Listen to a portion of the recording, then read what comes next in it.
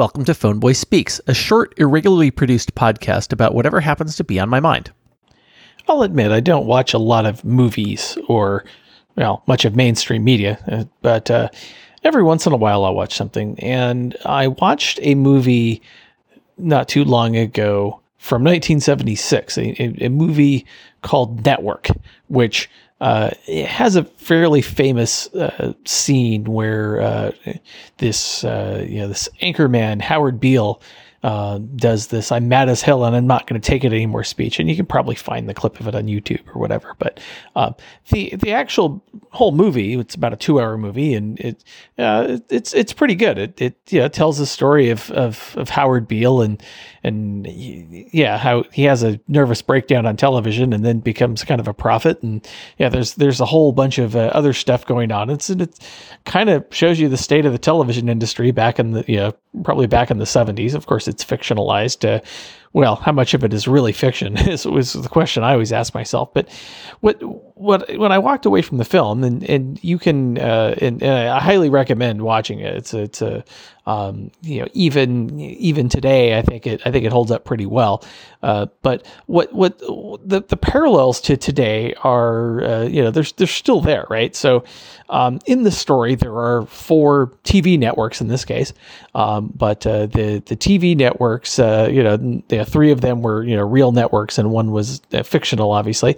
But now there are hundreds of TV networks, and actually there are TV networks that, honestly, who watches television? And some, because the televisions themselves are losing importance, I guess, because it's competing with lots of other media. Television was the medium of the day. But, now we're all, we're still glued to our screens, but we're glued to different screens. And instead of being connected, they're connected to one gigantic internet, but really we're all using, things like Twitter and Facebook and LinkedIn and, social media of all sorts. And the funny thing is that there's a lot of parallels between what you see in the movie Network and what happens in what we're seeing today. So, a lot of eyeballs are essentially going to a few places. And there's a lot of, back in the 70s, there wasn't a whole lot of television channels. It took a few more years before you got to, the cable TV and the proliferation of the hundreds of channels. With the internet, of course, you've got, the limitless selection of different things you could potentially go to.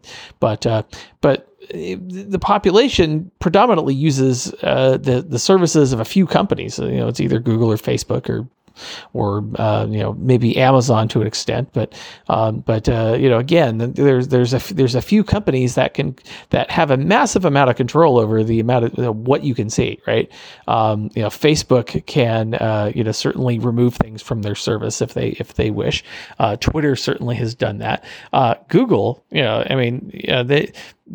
people can make money from Google, and Google can basically make it so that you can't make money. They can demonetize you, whether either like from getting money from advertising or from getting advertising on YouTube or your personal website or whatever, right?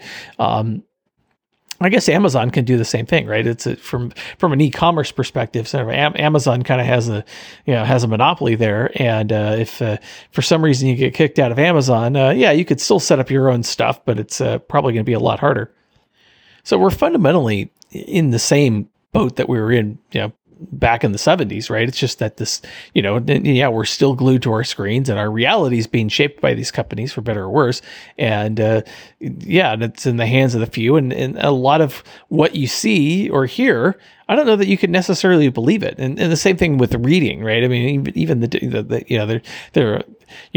was the other thing that sort of struck me about the movie. Of course, the newspapers were still a thing, and now it's like, I don't know anybody who gets a physical newspaper anymore, and they might read something off of one of the local sites if they get something local, or maybe they're, I don't know, they're getting some article that somebody shared and it's from some random site somewhere. So so the journalism had its day, I think, and I think it's that's something else about network, is that they kind of show you that the news is basically entertainment and telling you a story, and the question is how much fact is it versus how much of it is just to keep you interested enough to watch the next commercial where you get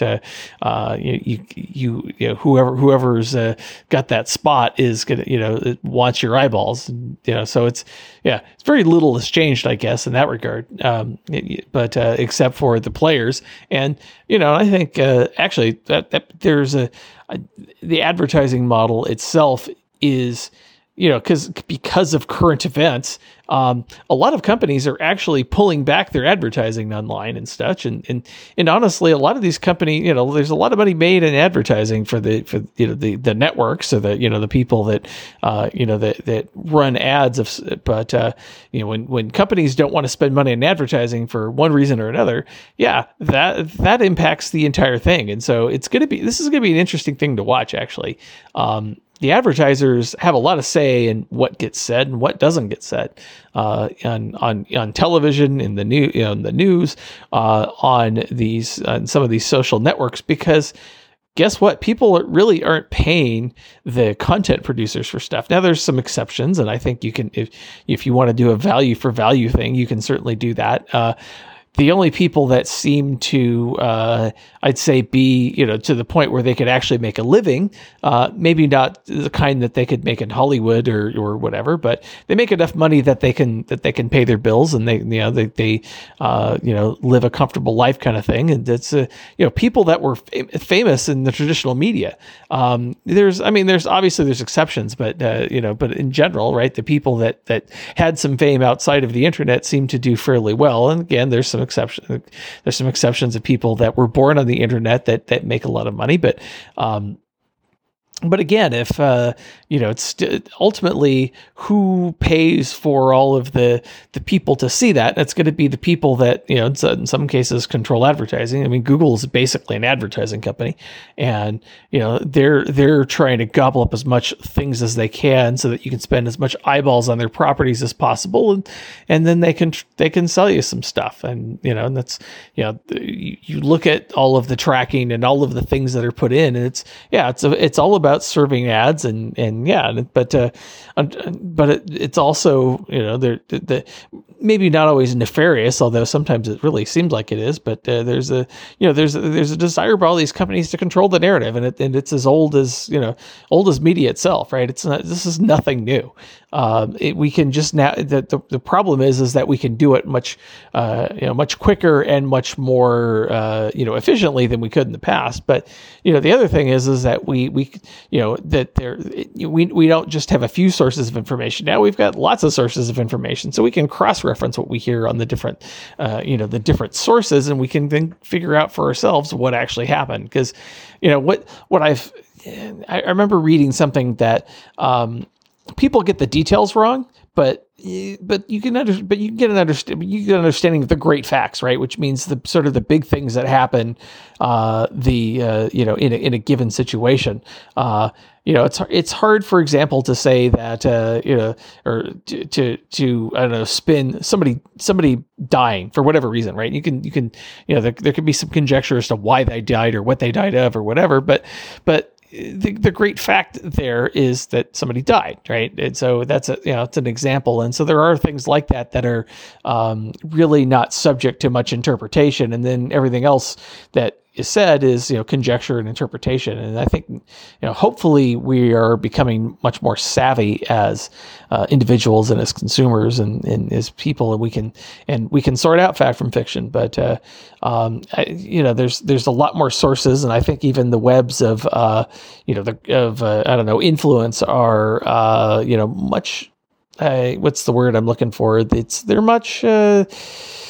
I don't know. There's in some cases they're easier to find, and in some cases they're a lot harder to find. And I think, I think we all need to be skeptical of some sort. And yeah, when watching Network, that was again just apparently, even though it's a movie from that's 40 something years old, it I don't know that what it says is still fairly relevant today, and so you can see the parallels. It's amazing, and yeah, you should go watch this movie. It's on I'm sure it's on Amazon Prime or whatever, but there are ways to go watch this movie, and it's I think it's worth a couple hours of your time if you haven't seen this movie. Thanks for listening to PhoneBoy Speaks. You can find us on iTunes, Google Play, Stitcher Radio, or wherever fine podcasts are found.